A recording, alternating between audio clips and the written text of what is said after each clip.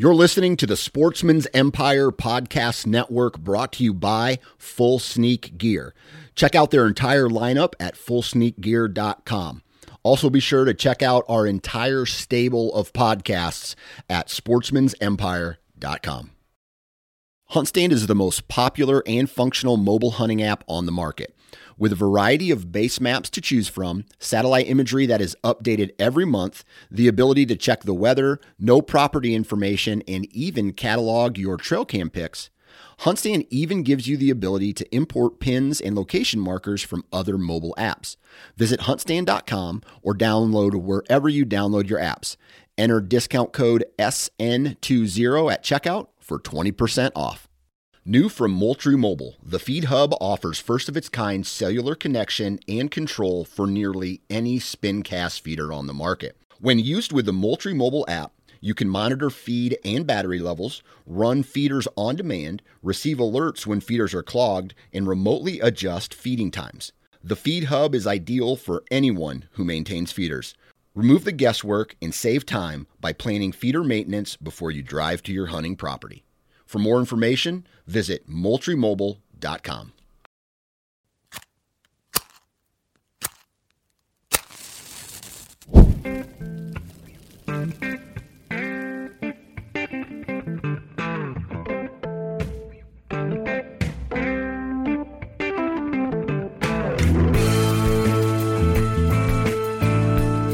Welcome to the Huntivore Podcast, powered by Sportsman's Nation, where we celebrate the hunting and fishing lifestyle through the utilization and consumption of our wild game. No egos. Fork in hand, beer in the other. No status. A piece of red meat on a hot grill and turn it into a burnt offering. Just catch it, cut it, cook it. This is episode 94, Trad Bows and Underused Turkey Cuts with Emrah Orrick. On this episode of Huntivore, Nick spontaneously calls up Emrah Orrick of Bow Hunting Soul podcast to chat about trad bows, chasing turkeys, and how to get as much usage out of your harvested bird. Nick has strung up his longbow and wanted to get some tuning tips to make it shoot just right. Trying not to blow his brain, Emrah gives some places to start, like brace height and getting the correct spined arrow. Nick wanted to move on into turkey dishes that utilized underused cuts of the bird and how plucking your whole bird can help. Emrah added even more ideas outside of just meat, but using parts to add to your equipment to chase the next bird. If you want to get the most out of your turkey this year, then tune into this episode of Huntivore. Well, hey folks, beautiful afternoon here in Michigan. I just got out of a couple classes, and man, we're sitting in the 40s right now. The snowbanks are the only things that are left. Like, the ground is clear. This is beautiful scouting weather. I don't care if you're a deer hunter, a turkey hunter, a small game hunter. I don't care if you don't even like hunting. If you're a mushroom hunter, this is the time to be out scouting. It's just a beautiful day, and we're halfway through it. I still got 3 classes yet to do, but that's neither here nor there. But I found a moment here in the middle of the day to call up my friend here, Emrah Orrick. He is the podcast host of Bow Hunting Soul,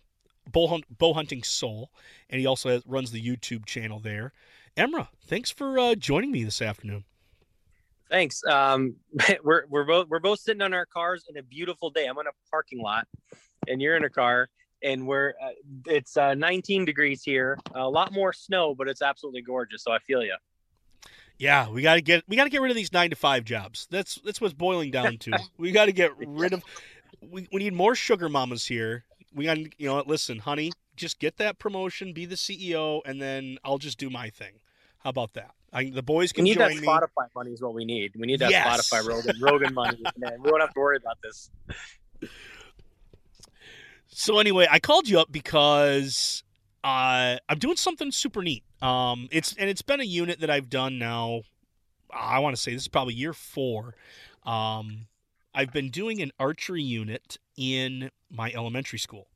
So my 3rd and 4th graders get the chance to actually hold a compound bow for the first time, able to draw and shoot an aluminum arrow at a floor target. And I can tell you, like, I'm watching archery bugs I'm watching kids get bit by the archery bug every single time I do this unit. It's incredible to see these kids get a chance to just pick something up. And, they, just like all of us, they struggle for like the first 2 days, just hoping to get the arrow to stick into the target. But after they figure that out, after they figure out to like really open up that chest and use the back tension, not that I'm going into all of those details, but when you see them pull back to their anchor point and finally release that first good arrow, I tell you, they are hooked, Emra. They're hooked. Mm-hmm. Yeah, there's something magical to it. I mean, it's very cheesy, the magical flight of the arrow, but it's a real thing. And I would say like a show and tell aspect, I brought my longbow in, and I hadn't given it much of a tune. I just basically pulled it off the shelf, put some tension on the string, actually hooked it up on there, and then set an arrow. It did hit the target. Luckily, I didn't want to look like too much of a novice in front of my peons here of all the kids I'm trying to show that I know what I'm doing. But they were even like looking at like, wow, that's where bows came from. They always don't have the wheels and pulleys. And knowing that you're a trad guy, how has been your winter workout going with your trad bows? Have you been testing out some bows, or have you been looking to fine tune the ones that you actually take out hunting? Well, I'm lucky enough that I live like 3 minutes away from an archery shop, and I can also shoot like 13 yards in my basement. So there's not a day really that I don't fling at least like a quiver full of arrows. So I'm really lucky that way. I love to shoot. Sometimes I only get to shoot like a quiver or two. Sometimes I'm down there till like 2 a.m, right? And that's a good or bad thing, but yeah, I just shoot a lot. So there really hasn't been any downtime in my shooting, you know what I mean, as far as like practice goes. Good deal. As one, I don't set the bow down, and I have to just put an asterisk on that and say I haven't put the compound bow down. I've done a lot more work with that. Mainly because I'm running 2 different arrow setups. One for target archery and 3D archery, which is coming up here in the summer. And then I drank all the Ashby Kool-Aid that I could. And so I've got then the hunting arrows, which I really do enjoy. And that's probably a whole other thing that we can go down, but that's not the purpose of this episode. But I like to tinker with that.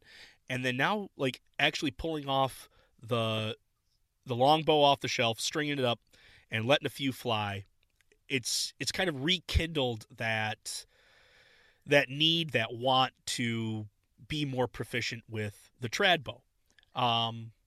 I know that there's been a lot of folks that have picked it up because they think it's cool. Then after a while, they're like, I'm kind of done with this. Like, I'm going to go back to the compound. I mean, honestly, like, getting further distances, more speed, everything under the sun as far as being more efficient, it does go to the compound. But at the same time, I feel like there's like a discipline aspect. There's a, what do I want to call it? A discipline, I want to make things more difficult so that I enjoy things more. Not to say that I wouldn't enjoy taking a deer. I absolutely enjoy taking deer with my compound. I don't know. It's just something like I guess it's a bucket list goal thing that I want to do, is to take an animal with a traditional piece of equipment. As I'm working with that, if I'm looking at like trying to get this thing back into tune, how do I tune a bow like that? Is it merely twisting of the string? Is it, I got to make sure my arrows are the correct spine? Kind of walk us through basic tuning of a traditional bow. Oh boy. I mean, we can go down for hours and hours, right? But just a basic one, Emra. Just a basic. The weight tops of that. That's, there's so much to it. People think it is just a simple stick and a string, and it is. But first of all, you as a shooter are much more part of the overall picture in this, right? So how you draw, how you release, how you anchor, how consistent you are, that kind of thing. That can drastically affect the tune of a bow. Somebody can shoot a bow, even with a compound too. Like, I mean, you can you can, tune it for you and bare shaft, or paper tune, perfect holes and stuff. And then I can pick it up, and then I have like different pressure, different torque or whatever. And it could be completely out of tune for me. But for traditional bow, yeah, I mean, you have basically your string that you can twist up and down, to get your brace height. But that only gets you like into a range of like where the bow kind of feels good as far as feedback, and is the most quiet. There's like a little range in there, probably about a quarter inch, maybe a range, half inch at the most. And if you're in there, you're good. Other than that, you're talking like knock height, how high the back of the arrow is. You usually have as opposed to a compound where it's like dead straight, you're the back of the arrow is up anywhere from a half inch to 3/4 of an inch. 5/8 is usually pretty common starting point. And then of course spine is a whole lot more important because our bows aren't center shot. There's no such thing as, even people still say it, and it's wrong. There's no such thing as archer's paradox with a compound. I mean, you're shooting at something dead straight down the pipe. But the bending of that arrow around a traditional bow, that occurs because it's coming off of your fingers, and there's like a little bit of a side thrust off the string as it's pushing your fingers out of the way. And that's how it clears the riser of a traditional bow. So spine, how flexible that arrow is, becomes more important. So you get that with the length, the construction of the arrow, how much tip weight you have, all kinds of stuff. So there's a lot to actually, really, really tuning a traditional bow. It's not as quote unquote simple as some people would say it is or would like it to be. There's actually physics behind it, and that's a huge point of contention in the trad community, especially with the older crowd. They're like, just fling it, and that's what feathers are for. But it doesn't fly downrange by magic. There's actual, physics behind what's going on. To be someone, you mentioned the older folks, the good old boys. They didn't have the capabilities as like slow motion footage that comes Sure. easy to us now. They didn't have the option to have like a camera that they, literally in everybody's pocket right now. We have a recording device that we can take a picture of ourselves or record ourselves shooting, or even to be like, oh, you're talking about this Archer's Paradox, like YouTube video, Archer's Paradox, and you can actually see like slow motion footage of it. To be a profound archer in someone in their day or even day previous, like how much like physics does play into it, and it's either like they had the most amazing like mind and brain to wrap around that, or like you said, it's like just trial and error at that point. I couldn't even imagine. Yeah, no, it's there. And again, you can make it as complicated or not complicated as you want. You know what I mean? And this could be many podcasts in itself. So I'll try not to get all too riled up about it. But yeah, it's not magic. It's not magic that, the arrow happens to curve like away from the riser every single time. Like, I mean, everyone says, oh, it's Archer's Paradox, but no one really explains, why that is, and there's a reason for it. So, and it's not magic, but yeah, but it's fun. I mean, you go down this road, and I love tuning. I love tinkering. I like doing all that stuff. So I don't know. I think I can respect the traditions that come with it, and but also understanding that there's a reason why things are the way they are. Exactly. And then if we're going to translate this, like, man, now you got to use this weapon. At one point, these were state of the art, but now you got to use this weapon to acquire food, and it all of a sudden brings in, like, it doesn't matter. I mean, it does matter, the amount of tuning and practice that goes into that. But now all of a sudden, like you said, it has more to do with you at that point. Can I slow my breath down? Can I focus on the spot? Can I go through my draw and release despite the amount of adrenaline ripping through my body as here sits a deer or turkey or whatever critter I'm trying to put something on? Just that amount of control is, I think, one of those things, like, it's everybody can shoot one with a gun and, bows are getting faster every day when it comes to the compound world, but being less than 15 yards from that critter that now you have intentions of taking its life, and it's just the emotion that wraps up half that battle right there is just controlling yourself. Yeah, absolutely. And I've been, I'm still was it 0 for 3 or 0 for 4 on shots on turkeys with three with a one with a compound and then 2 or 3 with a with my trad bow. So I'm still working on it, but it's it's a whole lot of fun. I've done it with like pigs too. It's just sometimes you're in the zone and then some other factor pops up and ruins your day, and then other times it's you that just completely has a mental collapse and screws up, which is usually the case. Yeah, but you're not sitting in some blind as you're doing this. As we were talking earlier, I was like, hey, I want to do an episode on turkey, and you were like, oh, I haven't taken a turkey yet, and I'm like, well, you've at least been turkey hunting. And you were describing that you're in a ghillie suit, you're on the ground, you've got your traditional equipment, you're going for the gusto on this. You want to make it as primitive as possible. That's gonna, whatever you end up taking, that's gonna be a for sure trophy. Yeah, so I was in a blind like the first couple. I've been, first of all, disclaimer, I am not a turkey expert, okay? But in the last 5 years, just like anyone else who spends time chasing any animal, you'll learn a whole lot about them. And I'm not the greatest caller. I can't use a mouth call. I gag on those things. I've tried. So I'm like a pot and peg or slate call guy. But when I realized around here, like turkeys with a pop-up blind is absolute murder. Especially if you have like a shotgun or something like that. I mean, just, they don't care. Like, you can scare them off and then put the pop-up blind in the middle of a field, and the very next day they'll be just, they're too stupid to realize what's, they're smart enough to duck my arrows or get not hit by them, but they're, they don't care about blinds. I had a pop-up blind for the first couple of years. And I've been doing this in earnest. I'm using air quote for the last 4 or 5 years. And, I did miss one with my compound at 11 yards. I got cocky. I was trying to aim for the base of the neck, and it slick trick, like barely, if it sliced a feather off the side of its neck, if it was half inch one way, dead. Right. But, right. he came right to the blind, but that was, pop-up blinds are heavy. Right. And I really like running and gunning, and I don't like sitting in places for too long, whether it's deer hunting, which is why I'm unsuccessful. But I like moving around, right?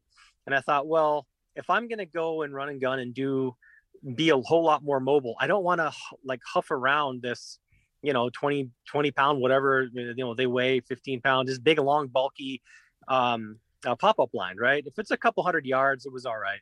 But then I'm like, okay, well, I had a couple encounters where I was just out walking around or scouting at lunch, on my bike. And I got an opportunity at one, and I'm like, well, I like moving around a whole lot more.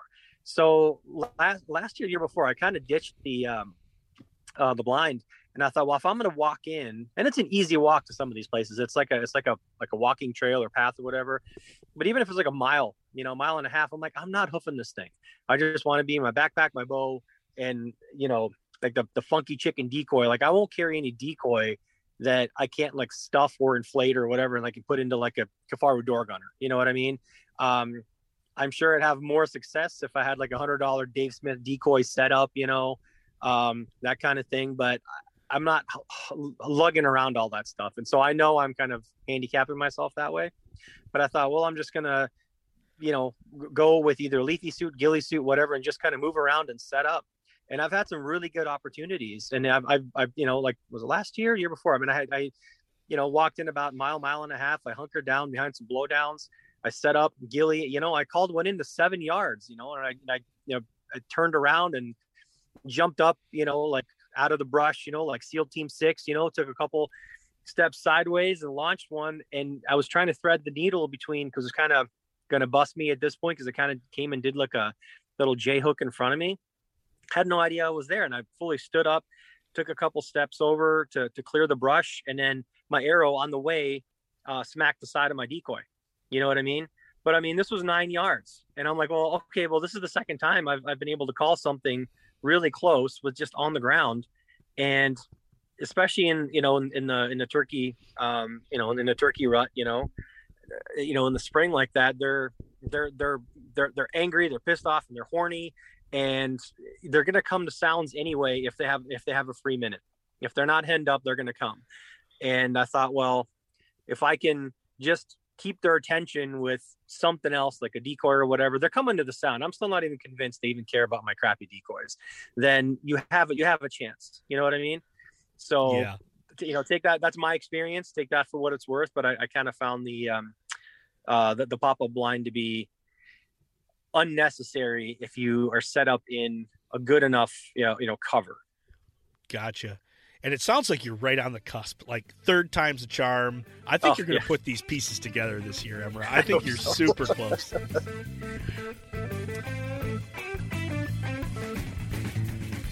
We've all been there. The animal is down, the hunt is over, however the work now begins.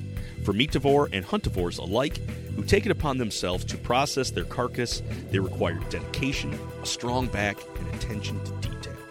The folks over at Made with Meat have the same dedication when it comes to producing equipment that is commercial grade, yet accessible to the home butcher. If you need to prepare, process, or preserve your game, they got it. I picked up their chamber vacuum sealer 1 year ago, and it has been an incredible investment. The ease of pre-made pouches, good suction from the chamber and not having to suck the air from the bag itself, the high-quality seal that won't break. I've used it on butchered wild game, fish fillets, divided up goodies from the smoker, and was able to portion out large batch items.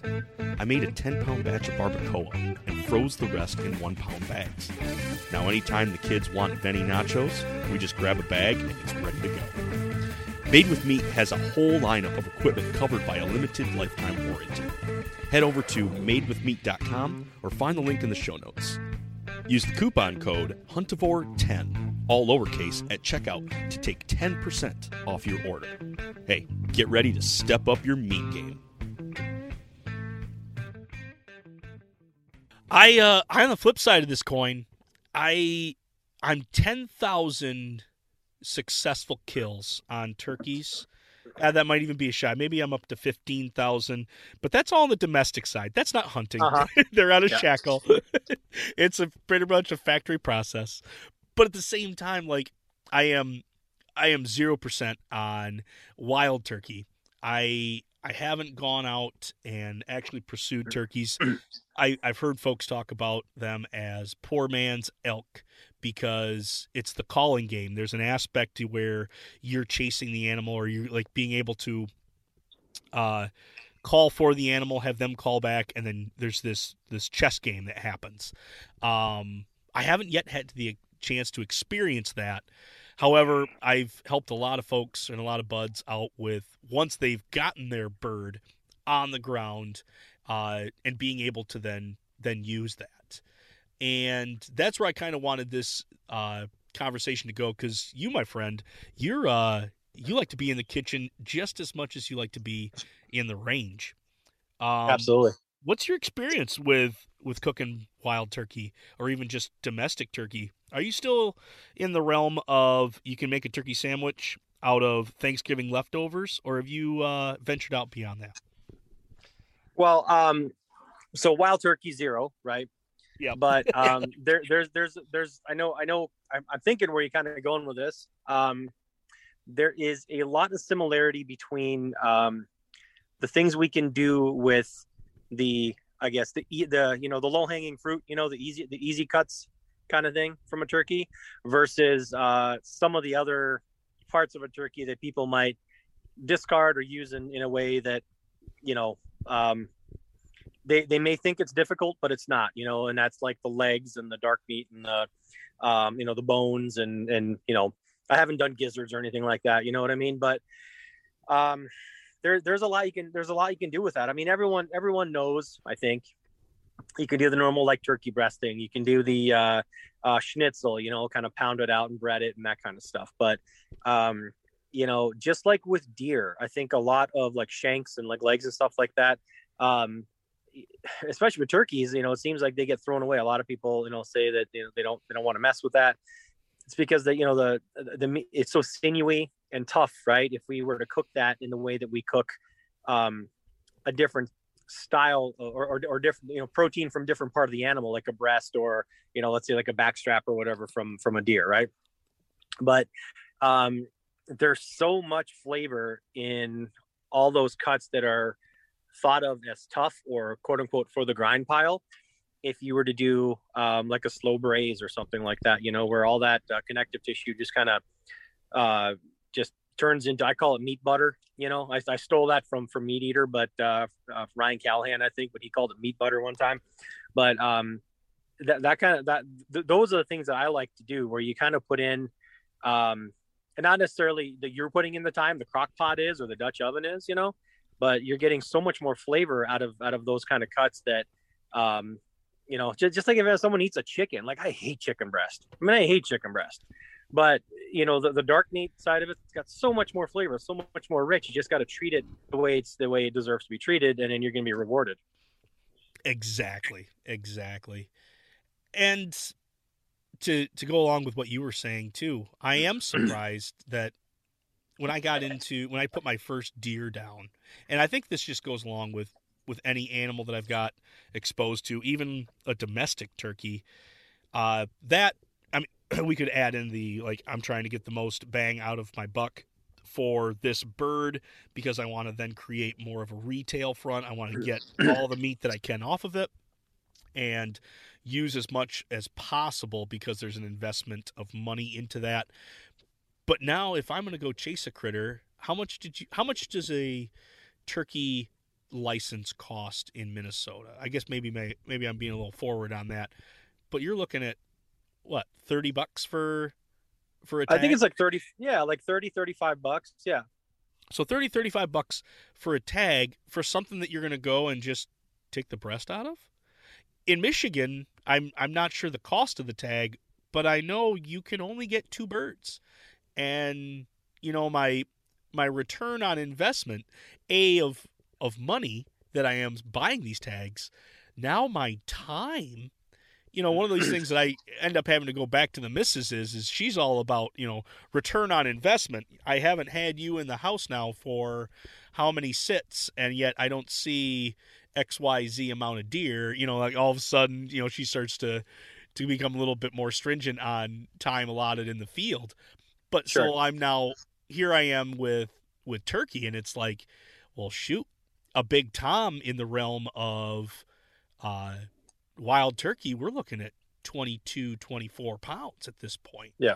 I want to get as much off of that boy as I can, despite the sinew, despite the toughness. There's going to have to be some extra work that I'm going to have to go in and to get this out, to glean out those now parts that I'm going to then find desirable. But yeah, to breast one out, I feel like you're kind of pigeonholing yourself. You're not getting as much bang for the buck as you can get. Yeah, you're leaving. I mean, no dad joke here, but you're leaving a lot on the table, right? Yes. And if we're gonna do a calculate, going back a little bit, if we're gonna do a calculation on like dollars per ounce or whatever of meat, I mean, don't even bring that up to the family finance discussion, because it's not going to go your way. I promise you, especially with even without the prices of Joe Biden gasoline lately. I mean, just driving back and forth. If you're unsuccessful and we have a 6-week season here if you choose archery, right? So depending how far you have to drive to do it, I mean, you are getting it's almost it's a ridiculous, like, don't even do the calculation, because you're just gonna you'll want to like wonder why you don't just bang your head into a brick wall. But we're out there for more than that. Obviously, it's that intangible like experience, right? But here we only get one bird. We can only get one. No, actually, you know what? Yeah, we can only get one bird. We have 2 seasons. We have a spring season, and if you're unsuccessful in the spring season, you can also do a fall turkey, which is either sex, through the month of October. You can do it here. But yeah, whatever you get, I try not to look at it from like a monetary point of view, which if anyone else does that, that's fantastic. But I look at it like I've got like, what can I do with this? I'm like you, right? I like experimenting in the kitchen and stuff. So, I'm just wanting to know, like, hey, what else can I do with this? There's, and if people are kind of wondering, like, okay, well, how is a turkey different? Well, I mean, what would you do with a chicken, right? If you bought like a domestic chicken, or, you'd have the meat, then you'd do the, you'd roast the whole thing, or let's say you do the legs and things like that, wings, and then, a lot of people will make chicken stock, for example, out of the carcass, right? Well, you can do the exact same thing with a turkey or any animal, really. But absolutely. I've done 2 dishes. One, I did a French onion soup out of just what you were saying. It was a domestic bird, but at the same time, these parts still, and especially with the archery tackle that you're going to be taking this wild turkey with, I'm already giving you a recipe right here for when you get your bird down, Emra. That neck is going to be mostly intact because you're going to be, well, I guess, where are you aiming for? Are you going for the heart shot, the heart and lungs on the bird, or are you trying to sever its head from the neck? I guess that's where it would start at. Well, after missing with a compound when I aimed at the neck, I'm going to go for the bigger target this time. So. Okay, good. So now you have this neck that is full of a bunch of connective tissue, a bunch of beautiful dark meat. That is a perfect braising piece, or even add-on into the stock pot. Yeah. And the wings of a wild turkey, even of a domestic turkey, they're going to be definitely tough. They're going to be sinewy, and you got to deal with flight feathers. When you're plucking a turkey, the breast area, the back area, totally easy. All the way even down the legs. It's merely you got to take your time. 2 or 3 feathers. Hank Shaw does an amazing job of describing how to be able to do this, and he pinches 3 and then just basically with a wrist flick against the grain pulls these feathers out. It does take a hot second. You can do a whole bird in, I don't know, maybe an hour, but it is going to have you sit there and have to pluck it out. But by doing that, and with the flight feathers, I find a pair of channel locks. Oh, you just grab onto one of those and you just give it a good, just the same wrist flick, and those things pop out quite nicely. You don't have to rip on them. If you take too much bite, if you start trying to get ahead of yourself, save time, grabbing 3, it's not going to happen. So you got to find a way where you can just be able to pop, wrist pop one at a time, pull those off. If you want to save your tip, fine, cut off the tip, but at least go with the mid and the drummy. But I put all 3 of those in stock pot, and I shredded the meat when they were all done. So I put them in fully, kept that stock, kept all the meat, and ended up caramelizing the onions, dumping the stock into it, keeping the meat into it. And I tell you, that was the most rich soup that I've had in making any sort of homemade soup. Just that, having all the pieces and parts go into that, be it the neck and the wings, I tell you, that's an easy culinary thing you can do. It doesn't save you on time. It does take some time to do it, but at the same time, I was gifted something that was far richer on the end part of that. Sure. Like, as I haven't made turkey. Maybe I've made turkey, like domestic turkey stock, like a long time ago, and I really ought to spend more time making stock. But yeah, absolutely. Just you just any of that richness that we talked about in some of those like tougher cuts of meat, you're going to get the same kind of result with the bones and everything that meat is connected to. That's why that kind of stock that you make, the stock that you make from those, has such a rich flavor. So no, absolutely. And just since you kind of touched on the trad thing, let's kind of, we can even, as far as like using up the bird, like you can even step away a little bit farther from the non-edible parts too. Like you talk about the feathers and stuff. A lot of guys use them for fletching, right? From birds they shot. There are, there's a guy out there, I know there's probably more, but I think it goes under wild fletching. And I'm sorry, I can't remember his name. He's a trad guy. He makes beautiful fletchings out of wild turkey feathers, and like people will send it into them. So go look up Wild Fletching on Instagram or whatever. Again, I'm sorry I forget your name, but he does he does just amazing stuff. There's from natural, like non farm raised stuff, like actual wild turkey feathers.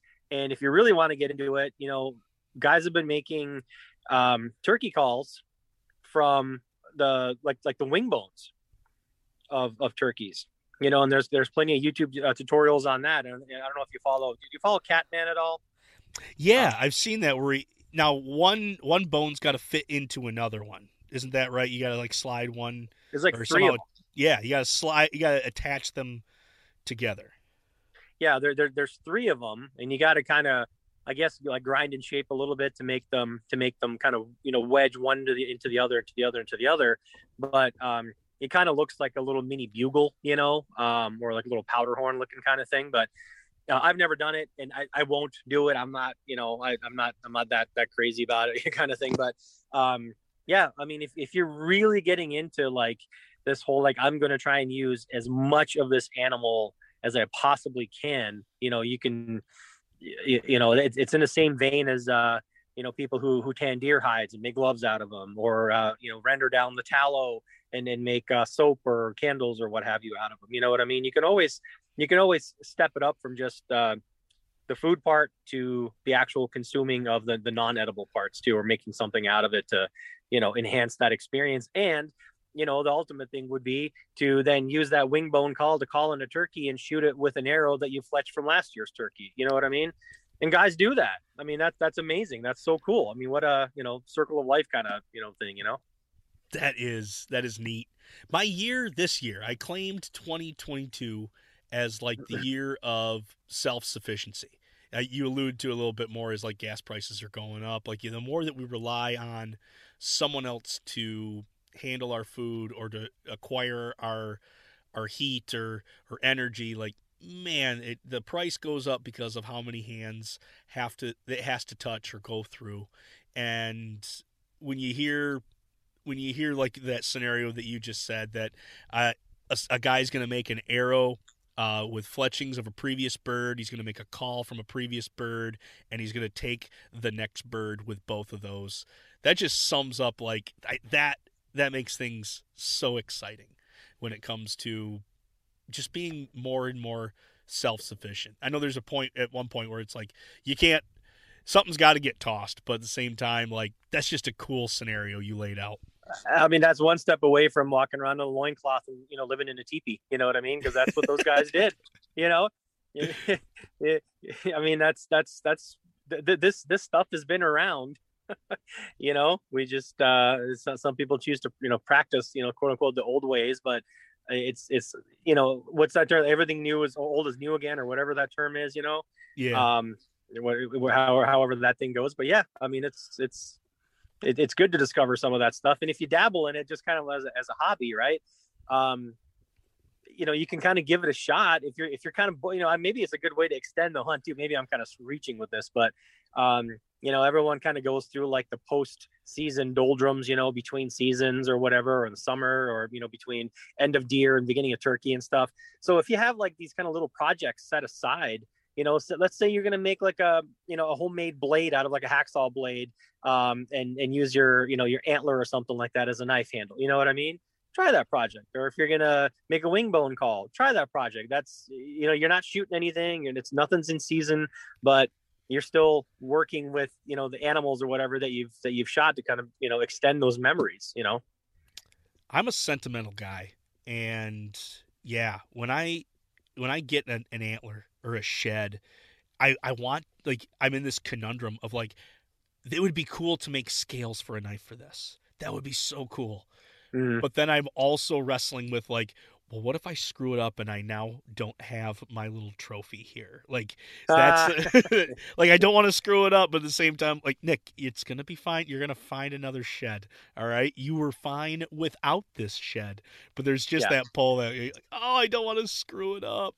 But that's a great point to just even be able to, if I am such a sentimental guy, then how cool is it to now have my pocket knife have ivory or bone from the deer that I took, and to be able to carry Sure. that around each day.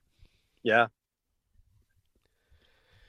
All right, my last one here, Emra, is at one point, old becomes new, new becomes old, and there was a point where I was saying, like, you don't need another piece of equipment in the kitchen. I think I may have found a reason to now get behind the sous vide. Have you had a chance to play with a water immersion wand or bucket there, Emra? No, I have not. It's gotten pretty popular. It seems like everyone's talking about it. Yep. Obviously it's been around forever in commercial kitchens and stuff, but I don't know if it was someone on your podcast. They said that, it's that they like the idea and all, but I mean, it's really more for like, if you're like a caterer, trying to have like, 120 meals like ready to go and you got to like serve them quick kind of thing. Yeah. I haven't gone down that road though. No. Well, I was one that was like, you don't need it. It's one of these things that maybe I would borrow one and try it out. I saw it as a one-trick pony, as in Yeah. I only heard people talk about how they could cook steak with it. And you can do that without it. You can cook steak without a sous vide and possibly even get a better job. But where I did find the sous vide does a great job is there's a technique called confit. And you're essentially braising in the fat of the animal. And it's very popular with ducks. So domestic ducks, they will take the leg and thighs and put them in a pot, render down the fat that's all underneath that skin, and they will braise them in this liquid.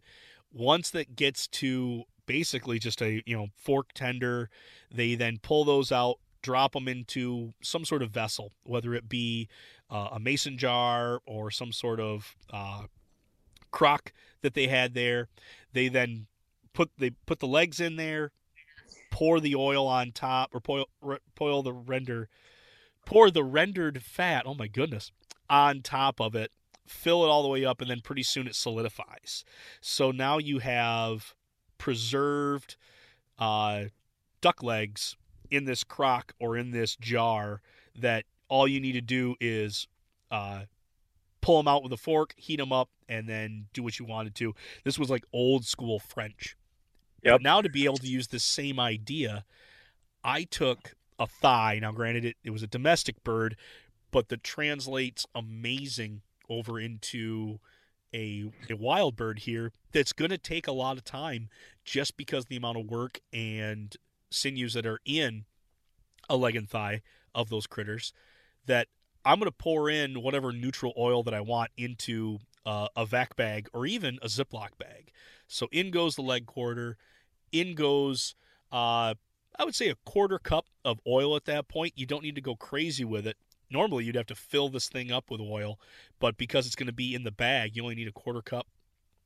I then add whatever seasonings I wanted to. At that point, I did thyme and rosemary. I just went simple, little salt, little pepper, sealed that bag up, and I dropped that into my stock pot where I had the immersion, or I had the sous vide wand clamped to the side, 155 for 36 hours.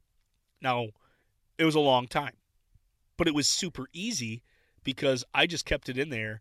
And I did have to go back every couple hours and refill the water level. The amount of evaporation these things get, if you're going to do a long cook like this, you got to pay attention to it. You got to keep adding your water in to keep you level. But I opened up that bag and put it in the broiler just to color it, because at that point it is gray when you open it up. Yep. But having that oil do its magic at 155 degrees, nothing I have replicated, whether it be in a Dutch oven or in a crock pot, has come out this velvety out of it. And I feel like just being able to do that confit style out of one of those sous vides, like, all right, this has now earned a place in my kitchen just for that style. Not cooking steak, not, making vegetables at this point, but really being able to use that comfy braising in an oil or an animal oil is just, I tell you, lights out. I got a picture of it. What oil did you use then? That's I used for the turkey thigh. I put that in the bag, 1/4 cup of oil, the seasonings, sealed it, and then that's what sat in the pot of water. But like olive oil or vegetable or what kind of oil? I used an olive oil. Okay. And I think I didn't go too crazy because there was a lot of fat on the domestic turkey. But using an olive oil, I would even say a neutral Crisco. You could go vegetable style. You could even use pork lard. I probably wouldn't go bacon fat just for the fact that I think that would overtake the taste of the turkey. I think that smokiness. Have too much cured salt, yeah. Yeah. Would it work? Absolutely. But I think it would just overtake that. So I would go with something super neutral, even if it was pork lard, or like back fat that you render out. That would also work out really well. Interesting. Yeah. No, haven't gone down that sous vide route, but. Gotcha. Well, hey, Emrah, I am now out of time. I got my class bell ringing here in just a few minutes. Yeah. Can you tell my listeners where can we find you? Where can we get in contact with you? Where can we find more about Bow Hunting Soul? Just Bow Hunting Soul on Instagram and on YouTube. Really, those are the two Bow Hunting Soul podcasts. Yeah, I mean it's all spelled the same, so just type it in. There I am. Perfect. Well, hey, just hold on for a second. I'm going to send my listeners on out. Folks, I hope you enjoyed our little mid-afternoon chat here.